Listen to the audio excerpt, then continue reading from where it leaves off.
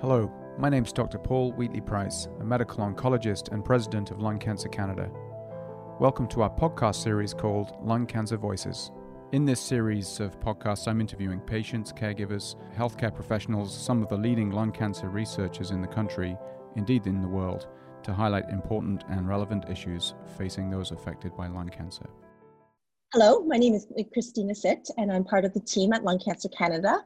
I'm not your usual host of Lung Cancer Voices, but during this extraordinary time of COVID-19, for this episode, your usual host, Dr. Paul Wheatley-Price, has become the interviewee.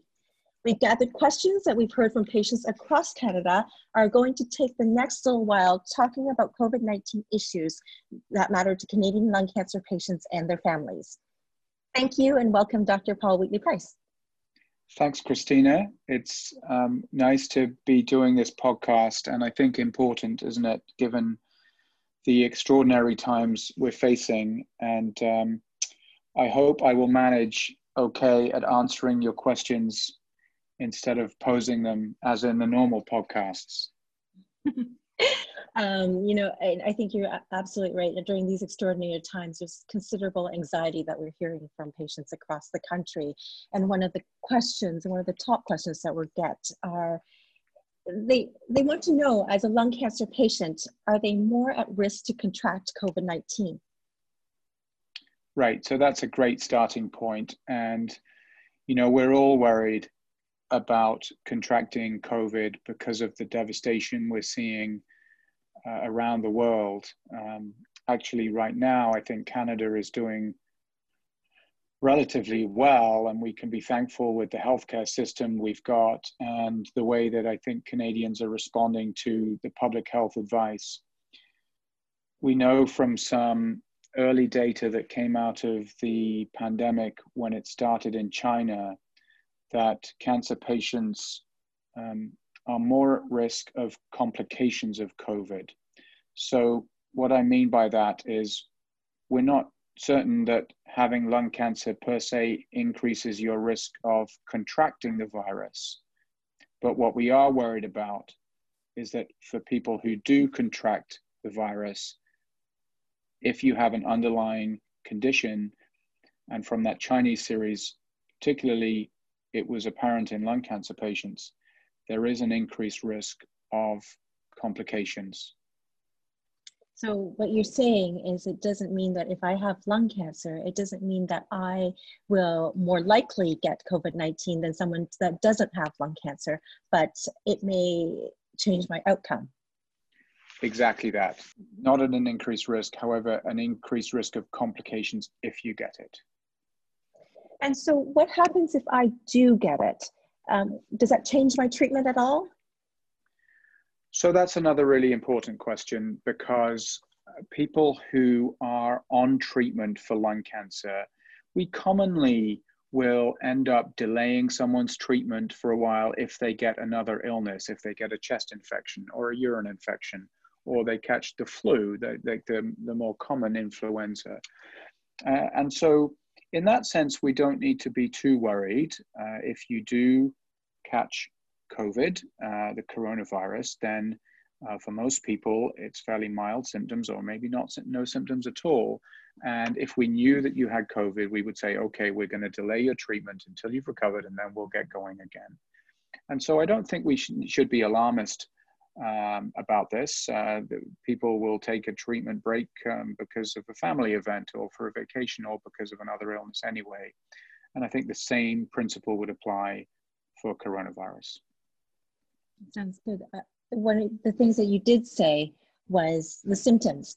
And some of the questions that we are hearing is that, with lung cancer patients, a cough is a very common symptom of lung cancer.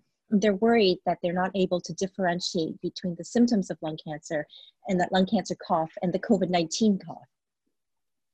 Right, and that's, again, very important because the symptoms of the two diseases do have a degree of overlap. And so how do we differentiate one from the other? So I think we should be clear on what are the common symptoms of coronavirus. And while cough is one of those, other symptoms are a sore throat, fever, and myalgias. Myalgias are like joint aches, muscle aches and pains. And those later symptoms, fever, the myalgias, and the sore throat, they're not so typical of lung cancer. So what I would say is, if you have lung cancer and you have a cough and it's been going on for a while and it hasn't really changed, then really don't worry too much. But if you start to develop those other symptoms, then that is the time to say, okay, maybe something else is going on and maybe I should seek some medical attention. And in that scenario, what I would recommend is you speak to your lung cancer team where you are, because different places across the country will have different mechanisms for evaluation and arranging testing for COVID if that's what's needed. So for example, there are a number of cancer centers which are offering COVID testing to their patients, but not all. Others might say, to go to a central coronavirus testing site or some other option.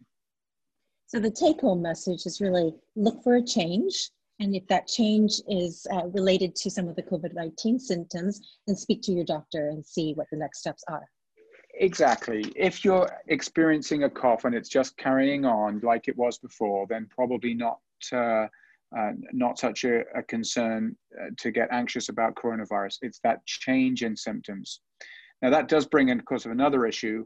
What happens if you've got a cough and then maybe the cough starts to get worse and you're feeling a bit more out of breath? Then there can be a difficult judgment. Could that be that you're developing an infection like coronavirus, or could it be that the lung cancer is getting worse? And so these are difficult things that, physicians and your treating team are going to be asking that same question. So if you have a change in your symptoms, get in touch with your team, and then hopefully they will be able to help you navigate through whether you need to go and get a coronavirus test or a different assessment to see if the lung cancer itself has changed. And so when you're talking about your healthcare professional team, this doesn't necessarily mean you have to go into the hospital, even for your appointment. As I understand it, there's steps that hospitals are taking to keep patients out of hospital. Right. And so I can tell you in my practice, about 90% of the consultations that I'm doing now that I would have done in face-to-face, I'm now doing by telephone or a telehealth video link. And, that's not ideal, but, I think a lot of the issues we're trying to face are balancing risk. What is the bigger risk for our lung cancer patients? Is the bigger risk to bring them in and out of hospital for tests and treatments and scans and appointments each time they come in and out? Then we're potentially exposing them to the risk of the infection.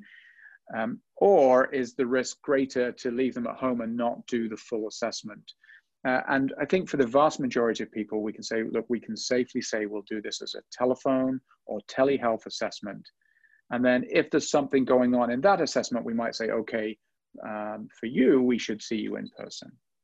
And that brings up a very common question that we also get. And patients are afraid of going into the hospital and they are afraid of getting COVID-19, but they're also equally afraid because they're on active treatment and they're afraid of delays in their treatment. Right. Okay. So maybe I could just take a step back about going to the hospital. What I would recommend people do is, if you do need to go to the hospital, just check the hospital website before you go, or call, because the hospital will probably have some clear guidance set out. And rather than overloading phone lines, often that information will be quite readily available. And so it may be simple things like to bring a mask, or you'll be asked to wear a mask when you get there. Or if you have symptoms of a fever, then do this, or simple guidance. So check that website. Also, you should probably be checking the public health advice. And as we know, if anyone who's been following this, the public health advice does evolve over time as our public health agencies learn more about the virus and how things are affecting our communities. And so, the advice might change about wearing a mask, having a visitor, etc. So that would be just a point about maybe checking ahead before you go to the hospital. Now, in terms of your question about delays in treatment, and of course, this is a source of understandable anxiety to a lot of people. And I think what I first do is try to reassure people that, you know, these decisions about whether somebody should take a break in treatment or continue, they're not made on a whim. They're not flippant decisions that your physician will be making up as they go along. The internationally, nationally, provincially, lots of guidelines are now rapidly being produced to help clinicians and patients alike navigate through this as safely as possible. Now, that again comes back to this concept of balancing risk.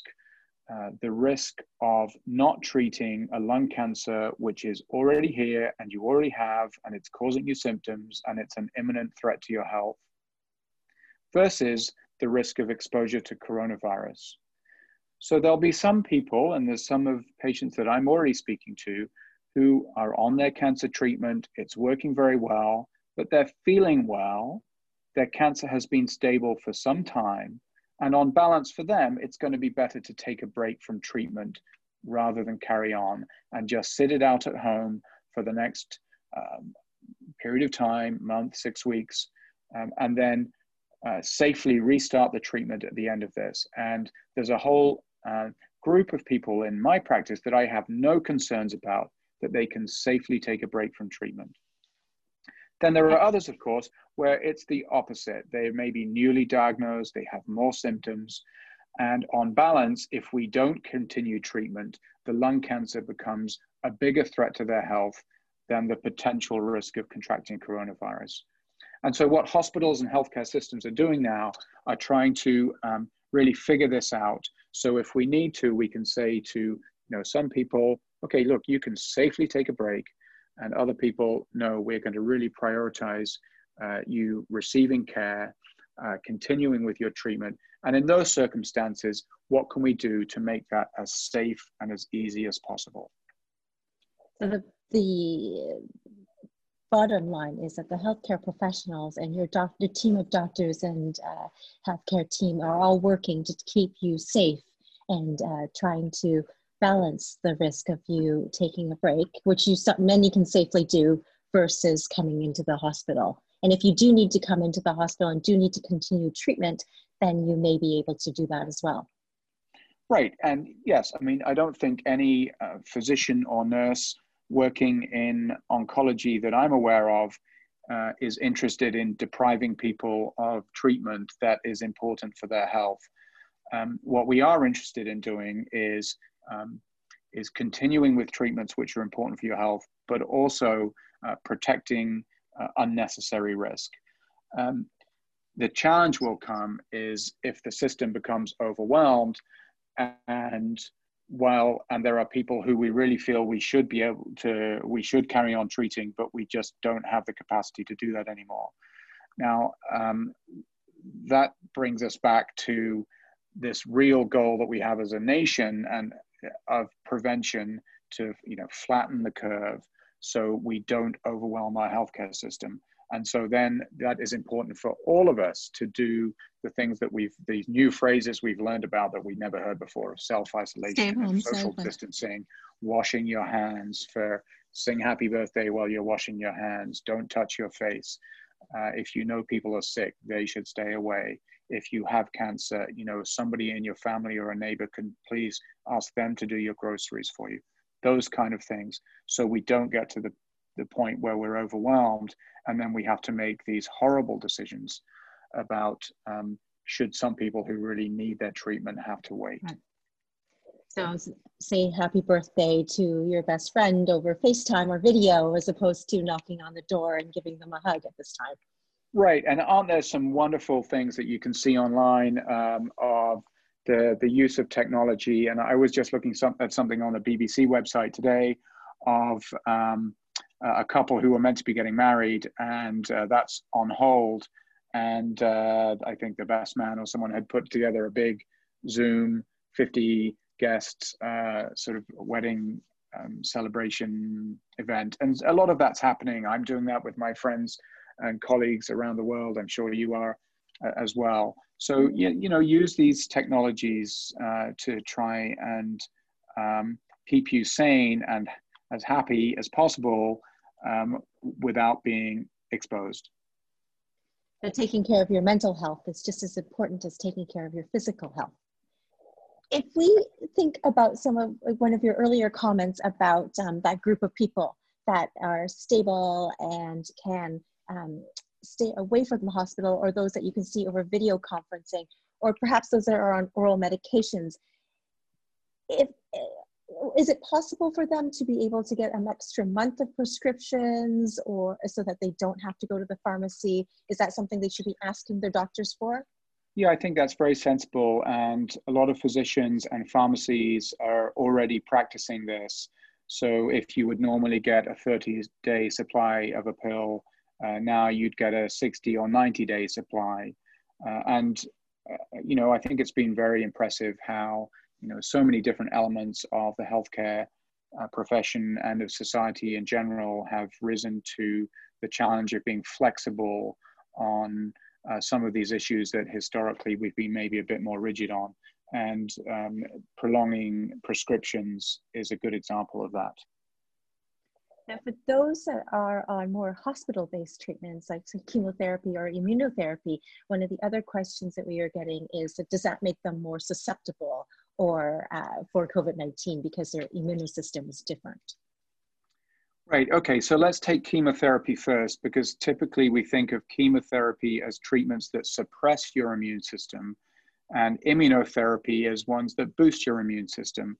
But there are some myths that we should bust for both of those.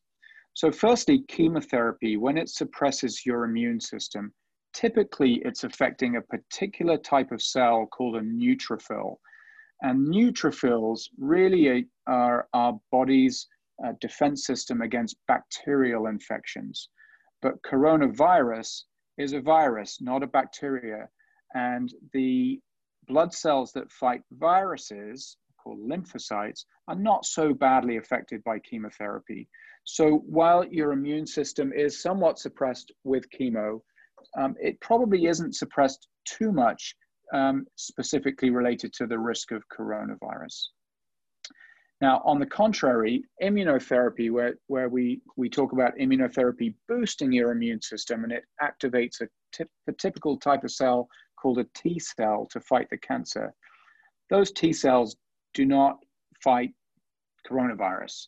It's a very specific part of the immune system that's being activated with immunotherapy to target the cancer. So immunotherapy is not a protection from coronavirus.